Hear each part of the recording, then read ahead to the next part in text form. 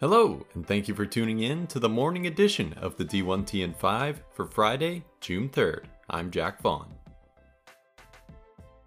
New Morgan State AD Dina Freeman Patton has inked a 5-year deal that will pay $290,000 annually. Freeman Patton will also receive a $500 per month car allowance and be eligible for annual merit pay increases, all per college AD.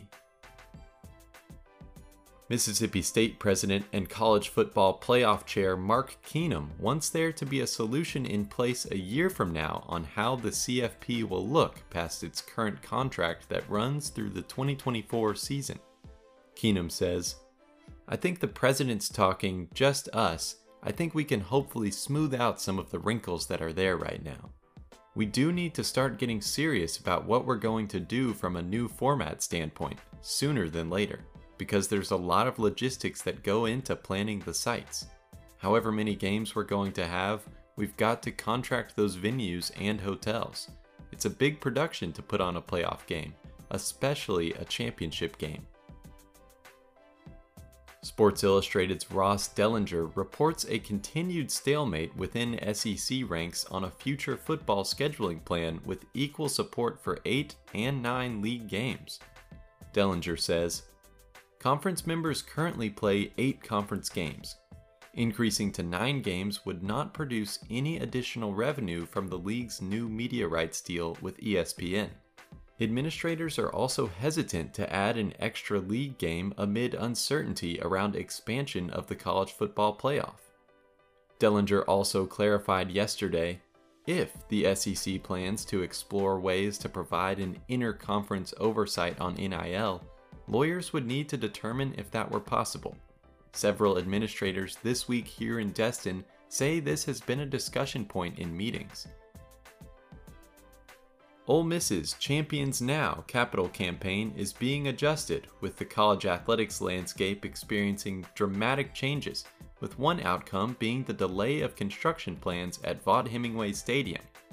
Rebels AD Keith Carter says, "College athletics has seen tremendous priority shifts in recent months, which affect our campaign strategy.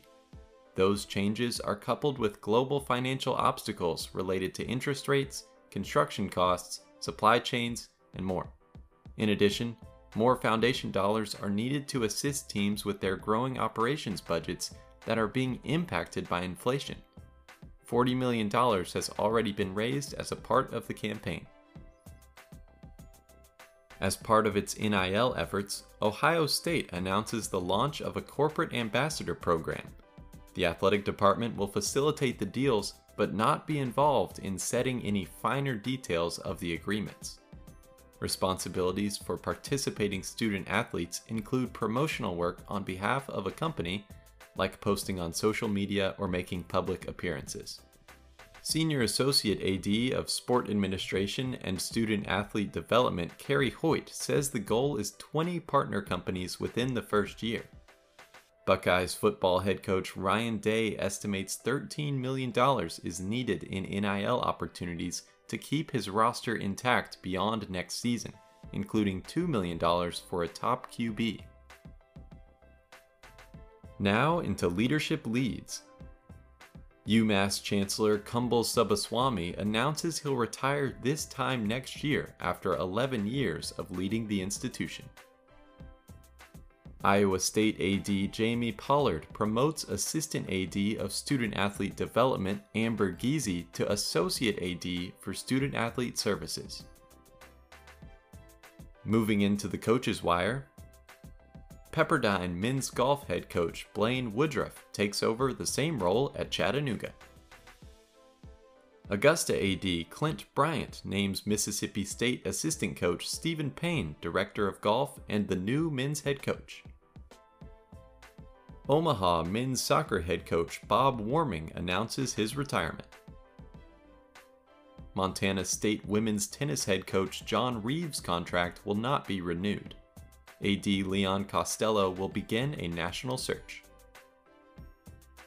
More details on Arkansas football head coach Sam Pittman's new deal, which includes automatic future pay increases available every year based on team wins for any one of the following: If 7 wins, $250,000 bump.